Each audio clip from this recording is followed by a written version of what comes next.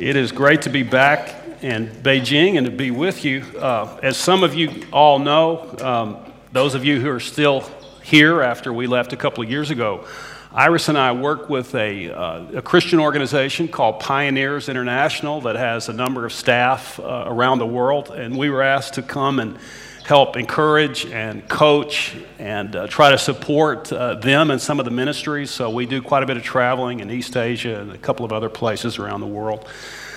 We're on a 7-week trip here to Asia. We'll be in Beijing about another 10 days and then returning to the States on November 1st. As you've probably discovered, we got at least 3 sparrows flying around in here this morning. It warmed my heart, when I saw them about an hour ago. I thought, I'm back home. I tried to bribe Mabel, the church secretary, to find a way to, I confess my sins, to poison them some years ago, and I think she balked, so we still can see you still have a sparrow issue here at Capitol. 2 Peter chapter 1 and verse 2. The Apostle Peter tells us, he says, "May God give you more grace and peace as you grow in your knowledge of God and Jesus our Lord." Well, in this passage and many other passages in the Bible, our Lord reveals that it is His desire as Christians that we mature over a lifetime. Of course, our understanding of our Lord begins when He gives us a desire for Him. And then as that desire increases and we take steps toward Him, we begin to see our needs, our sins, our need for forgiveness. And then He will grant us the faith, the recognition of the identity of Jesus, the beauty of Christ, the capacity to believe in Him and what He has done for us.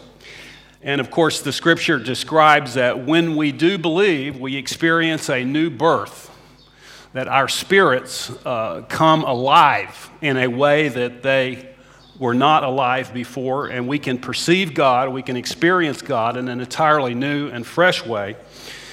And then as we continue seeking Him over our lifetime, He helps us understand how to become more mature. The Christian life is a maturation or a growth process, or it at least is intended to be. But as we try to do that, as we try to continue maturing over a lifetime, we can discover that it can be very difficult and sometimes very complicated.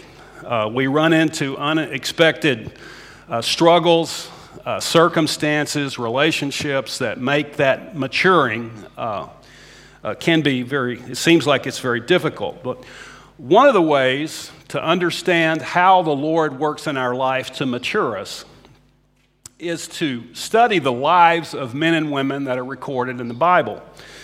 As we look at, observe how the Lord worked in their circumstances, in their relationships, we get some insight into how He matured them, and then through that, of course, we can see some analogies, some insights about how He seeks to do the same thing for us. So in our remaining time, I'd like to direct our attention just for a few minutes to the life of Jacob, one of the individuals in the Old Testament in the book of Genesis. His story is described mostly in the chapters of Genesis 25 through 35. I'm going to skip over a whole lot of material because we have a limited time and there's a whole lot of verses and 10 chapters that cover his life. I recommend if you have your Bibles, don't try to follow along because I'm even within 2 or 3 verses, I'm just including portions of those verses. So it may be just easier if you read along with me on the overheads, and then you can read those chapters later as you want to do that. Well, the story of Jacob's life begins with the marriage of Jacob's parents, Isaac and Rebekah. So we read in Genesis chapter 25, verses 19 through 21. It says, "When Isaac was 40 years old, he married Rebekah. Isaac pleaded with the Lord on behalf of Rebekah because she was unable to have children. the Lord answered Isaac's prayer, and Rebekah became pregnant with twins. So we see Isaac and Rebekah have twins. They name them Jacob and Esau. Well, in the previous chapters of Genesis, we discovered that Jacob and Esau are born into quite a bit of family drama. Their grandfather Abraham, of course, is one of the patriarchs of the Old Testament, pivotal in the development of the theme and the narrative of the Old Testament. Abraham was in many ways a great man. He listened to God's guidance and he followed it, sometimes making radical decisions to be obedient in the areas that God was directing him toward. He was highly respected by the people around him. He was a very good manager, so eventually he accumulated quite a bit of wealth. But at times, though, he lied to protect himself, putting his wife sometimes in great danger in some really tough circumstances, because sometimes he would yield to fear and he would lie. So he certainly wasn't a blameless person, just like all of us. He had his strengths, he had his weaknesses. Isaac, the father of Jacob and Esau, also listened to God's guidance and followed it. He was a good manager also, and so the family's fortunes continued to grow, their net worth, you could say. But he also picked up his father's habit of lying at times if he thought it would help him avoid trouble. He wasn't a very good parent, partly because he strongly favored Esau, Jacob's twin, who was a couple of minutes older than Jacob. Maybe because he favored Esau, their mother, Rebekah, strongly favored Jacob. Well, everybody knows the quickest way to create trouble and sibling rivalry is for one parent to favor one child over another. So that certainly started taking place between Jacob and Esau. Also, Rebekah had her issues, and she taught Jacob, actually modeled for him, taught him skillfully how to lie and manipulate people to get what he wanted. It's very clear in the scripture. And so he develops some very bad habits because of this. He becomes what we would say in the States was a very skillful con man. And it's interesting to see this pattern through a big piece of his life. Well, in Genesis chapter 27, we discover how these habits get Jacob into some very serious trouble. When his father is old and blind, with the encouragement and assistance of his mom, Jacob pulls off this elaborate deceit and tricks his father into transferring the family assets and leadership over to him. And then when Esau returns from this trip that he's been on, he finds out what Jacob has done. He decides to kill Jacob as soon as their father dies, which is probably not going to be too long, considering their father's declining health. Well, their mom, Rebekah, discovers the plan. She convinces Jacob to leave. She loves him dearly. She doesn't want him, obviously, to lose his life. So she persuades him to leave, to travel 400 miles northeast to go and live with his uncle Laban, who lives up in what is now Syria. On that trip, when he's fleeing for his life because of these habits in his life that have been acted out, we read in Genesis chapter 28, verses 12 through 15, that he has his first real encounter with God. And we can read in these verses, Jacob had a dream. The Lord stood and said, I am the Lord, the God of your grandfather Abraham and your father Isaac. I will give this land you're lying on to you and your descendants. All the families of the earth will be blessed through you. I will be with you constantly, and I will protect you wherever you go until I do everything that I've promised you. This is an amazing statement. This dream was one of those biblical dreams that's very real and vivid. So Jacob concluded this isn't just a normal routine dream, that God spoke to him. He had an encounter with God through this particular dream. And this is a statement, amazing statement of God's kindness and his good intentions, of his grace toward Jacob.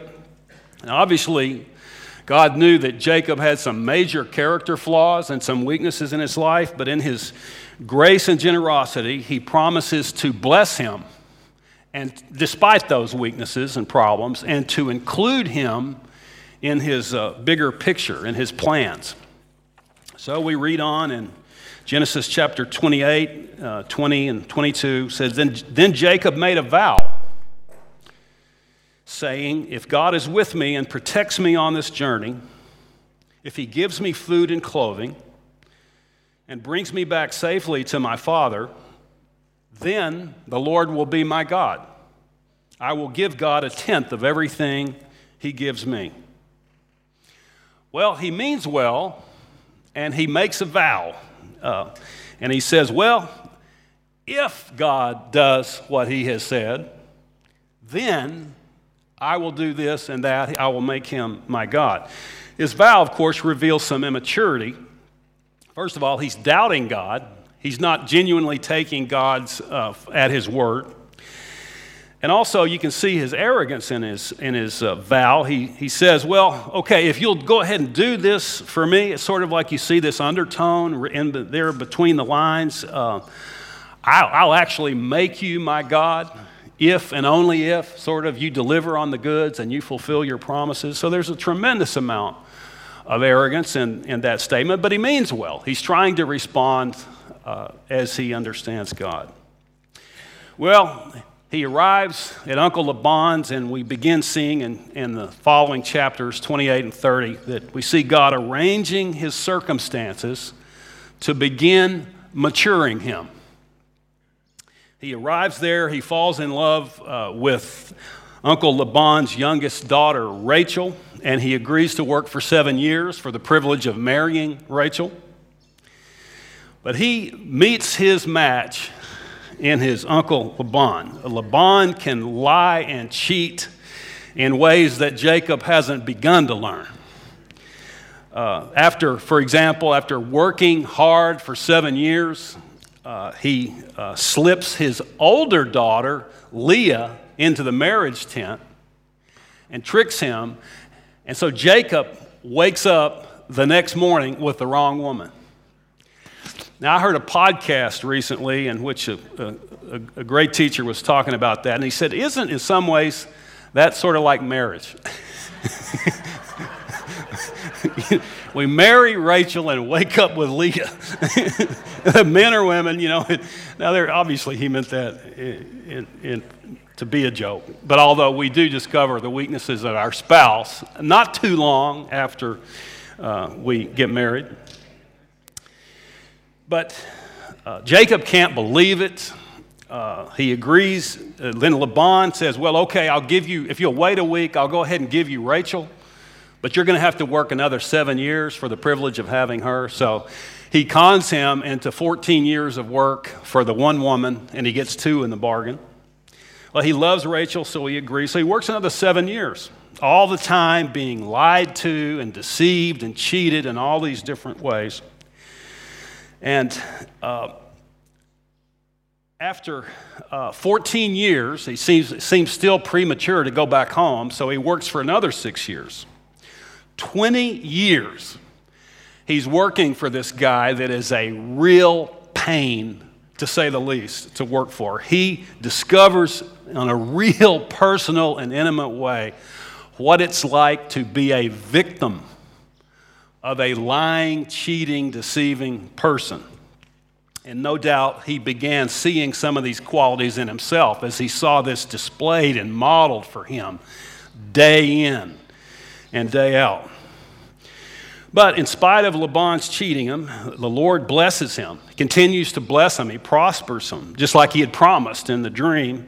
And he begins to learn that genuine, lasting prosperity It comes from the Lord's favor and blessing. It doesn't come from conning and manipulation and lying. So after 20 years, the Lord in some way confirms to Jacob to go on home. So he gets the wives and the family, the extended family now, and all these flocks and herds and all the resources that they've accumulated over 20 years, and they head back home. So just when he thinks he's out of trouble, when he's hopefully free of Laban, God orchestrates his circumstances so that he experiences the biggest crisis of his life. So we read in Genesis chapter 32, 3-7 says, Jacob sent messengers ahead of him to his brother Esau. He wants to alert Esau that he's coming and hopefully make some sort of peace and not just surprise him and trigger some kind of behavior from Esau that he doesn't want to be on the receiving end of. So it says the messengers returned with the news that Esau was on his way to meet Jacob with an army of 400 men. Jacob was terrified at the news. Well, obviously, he is in a very bad place here. He can't seem to go back. His lying, cheating uncle is all he's got to go back to back there, but he doesn't seem to be able to go forward. The brother whom he cheated is coming, and you usually don't bring 400 armed soldiers to say hello. He has some kind of an anxiety attack. The scripture says he was terrified. And so then he turns to God, and in his prayer, we see a very different Jacob than the Jacob that prayed and made the vow 20 years before. And so we read his prayer in verses 9-11 of chapter 32. Then Jacob prayed, O God of my grandfather Abraham. And you could probably say, he said, O God of my grandfather Abraham and my father Isaac, you told me to return to my land and relatives, and you promised to treat me kindly. I am not worthy of all the faithfulness and unfailing love you've shown to me. When I left home, I owned nothing except a walking stick. And now my household fills 2 camps. Oh Lord, please rescue me.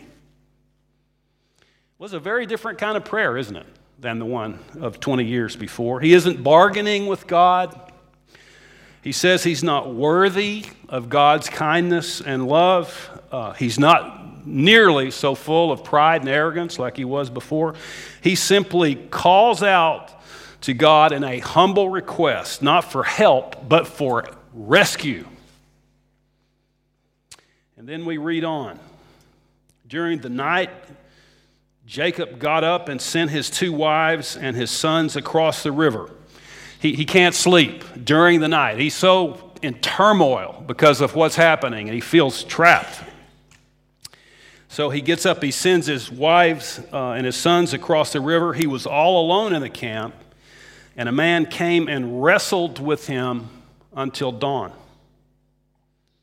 He was all alone in the camp, he says, all alone. And this man comes and wrestles with him until dawn. Your name will no longer be Jacob, the man told him, after they had wrestled all night long, or a substantial part of it. It is now Israel, because you have struggled with both God and men and won. Well, in the Old Testament, what's going on here? In the Old Testament, there's a mysterious figure that occasionally appears called the angel of the Lord. He's not just an angel, but the angel of the Lord. And in the history of the Christian church, it's generally been understood to interpret the angel of the Lord as an expression of God. Very rarely, but on several occasions, our Lord has stepped out of the heavenly places and he has entered into our time and space dimension and shown up in a way that's very visible to the person that he encounters. And that happens several times. It's fascinating to see the incidents in which these happen. He expresses himself in a way that he can accommodate himself in the company of sinners. And to see this angel was to see God himself. So it says that God actually so condescends that he begins wrestling with Jacob all night long. And he even partially cripples Jacob. He touches his hip, even though they're wrestling, he touches his hip and he dislocates his hip, and he's partially crippled after that. But it also changes, this experience changes him for the rest of his life. And then at the end of this, the angel of the Lord gives him a new name, Israel. It said, your name shall no longer be called Jacob, you shall be called Israel. Guess what Israel means in Hebrew? It means God fights. What is that about? If we look into the Scripture, what we see revealed in the Old Testament and the New is that God, among his many other great qualities, is a warrior. He fights. He is fighting for you and me. He is fighting for goodness, for righteousness, for truth in your life, in my life. He is fighting to bring to us an awareness of our needs and the beauty of his provision. He fights for good, for the progress of his kingdom. And we can either join him in that effort, or we can slowly and quietly drift into the shadows and choose not to, and yield to the weak parts of our lives. Well, we move on to Genesis chapter 33 and following. We discover that Esau actually has gotten over his hatred of Jacob. He has no intention of hurting him. It's 400 guys. I guess he did bring 400 guys to say hello. And maybe he thought, Jacob, if he creates trouble, I'm going to trump whatever he's got going. But Jacob settles back in his homeland. He's a changed man in a lot of ways, though he continues to have weaknesses. And like his mother, he favors one of his sons, Joseph, which creates more sibling rivalry and this whole string of suffering and problems downstream from that. But God even overrules that for good. Turns it for this. Our Lord has the ability to take our weaknesses and our mistakes and our bad choices and our problems and reverse them and create something good from them. And he does this beautifully in this case, and he fulfills ultimately every promise that he made to Jacob, and so Jacob dies contented and a satisfied man. Well, in studying Jacob's life, what insights can you and I gain about ourselves and about our Lord? There's a lot of insights. If we carefully meditate on these chapters of Scripture and prayerfully, carefully, all kinds of insights will jump out at us. So I'm just going to identify 3 of them briefly. First, just like Jacob, you were probably born into some type of family drama. All parenting can be located on a continuum. Let's say on this continuum, on this side would be the ideal Christian parents. Mature Christian parents who are loving and gracious. They have lots of insight about children and the diversities of temperament. They mix a blend of love and discipline. They are long-suffering and patient with their children. And so it's just kind of like a hothouse environment in which, and I know some people whose parents somewhat approximated that.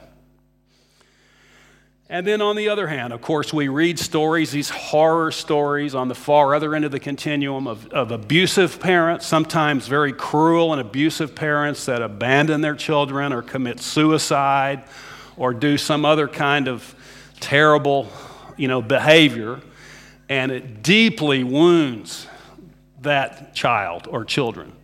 And so on the continuum, all parenting falls somewhere along the scale, and generally it's a mix of good and bad.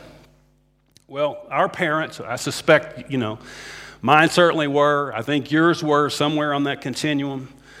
Our parents have, of course, a profound influence on our development, our capacity to do life productively and in an emotionally healthy way. Besides our parents, we have a genetically determined temperament. Other important relationships that shape us for good or ill in certain ways, circumstances and choices, all of that big mix goes into producing who we are today, how we perceive things, how we perceive God. Of course, our experience in churches or Christian leaders can be positive or terrible or both. And so that shapes our understanding of who God is and how He relates to us. It shapes so much. And then besides all that, according to Scripture, we have a dark side.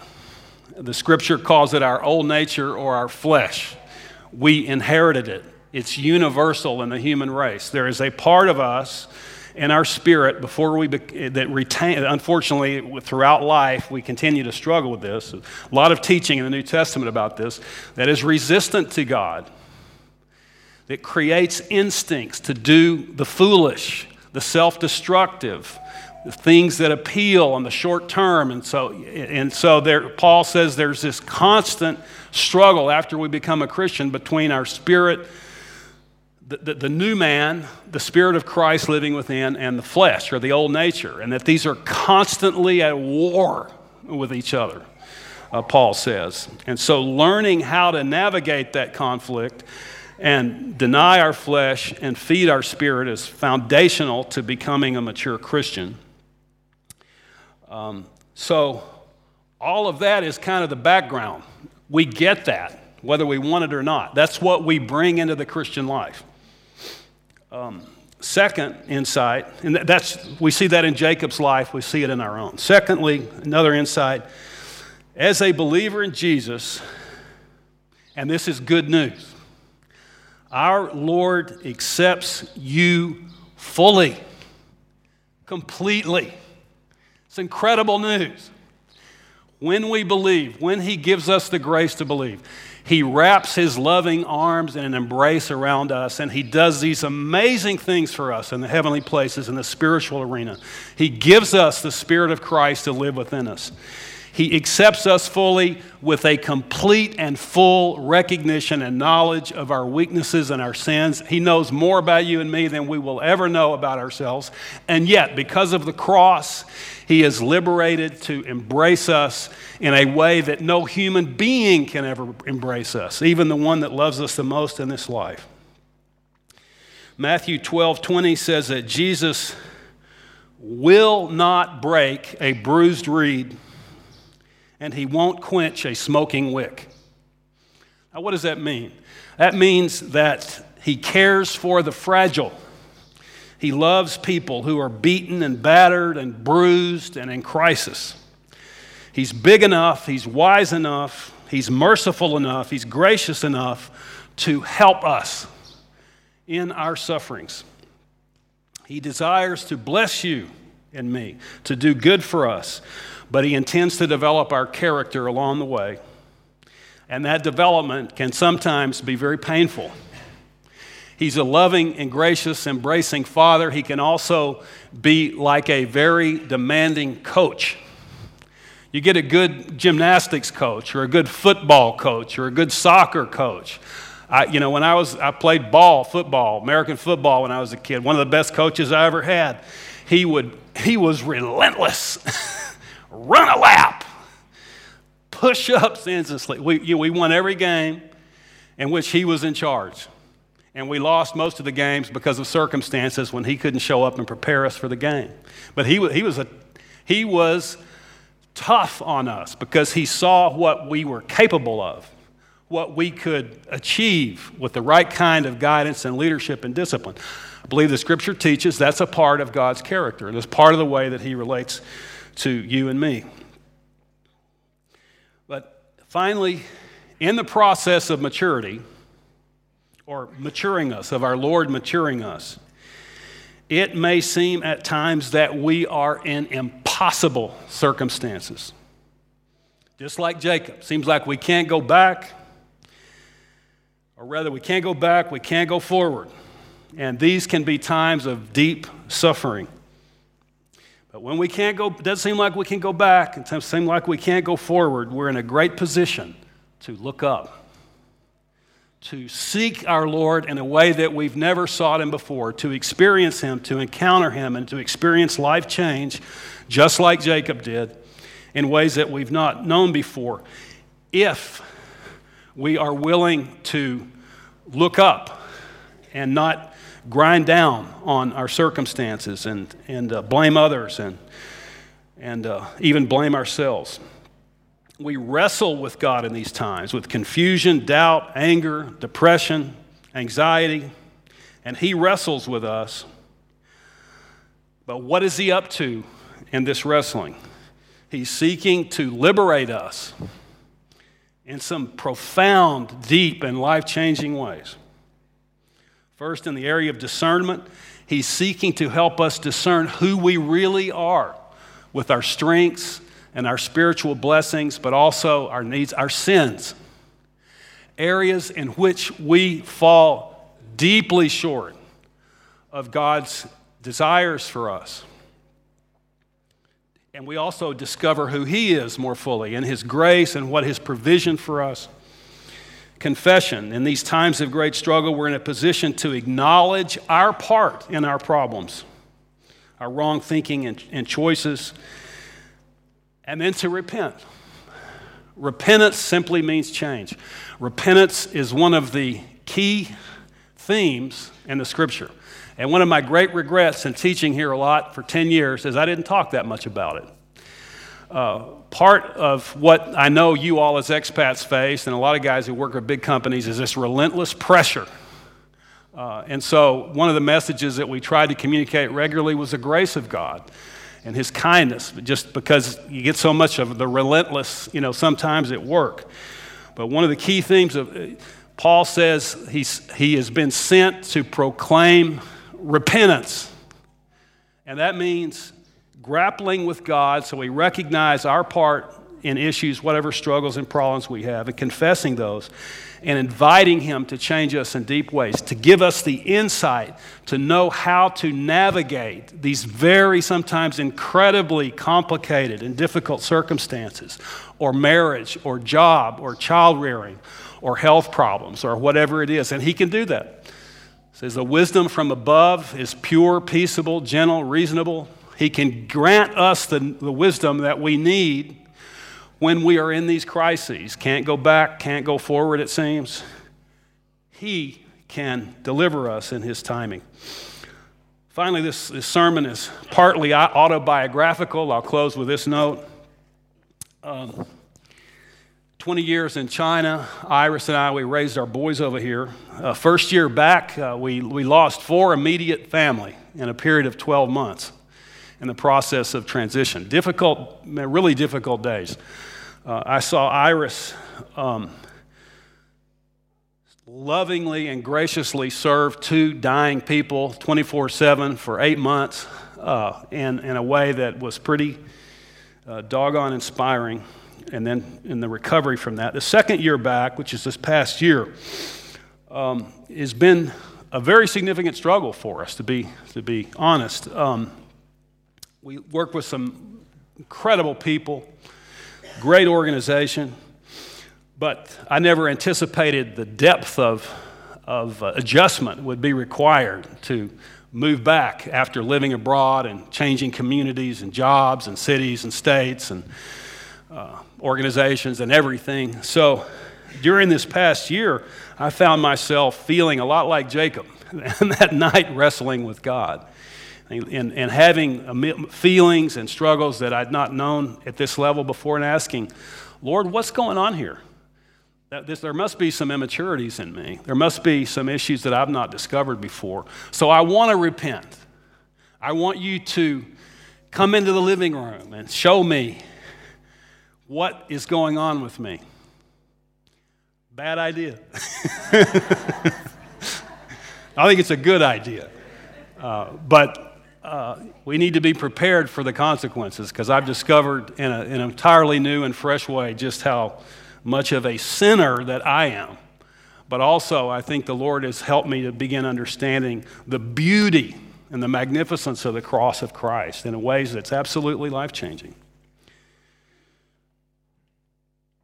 Jacob, Abraham, Isaac, Deborah, Esther, so many people in Scripture that teach us so much about our Lord and about ourselves. So I pray that we would continue our study of Scripture and our effort to mature over our lifetime. Let's pray together. Our Lord in heaven, I know that this morning there are some people here who are doing well. Life is good. Kids are good, job is good, even with all the uncertainties and the struggles with living in a great international city like Beijing. And I know others struggling some, and I know that there's got to be some in an audience of this size that are suffering, and they may feel like they're Jacob and this dark night of the soul that he experienced. I pray your richest blessing on them. I pray that you would allow them to wrestle well with you. I pray for the grace and the strength and the wisdom that they may navigate the circumstances that they are facing with skill so that they would mature. I pray that you would keep them and me and us from error, guard our path, and enable us, bless us, give us the desire to continue maturing over a lifetime and the grace to do that. We pray in Jesus' name.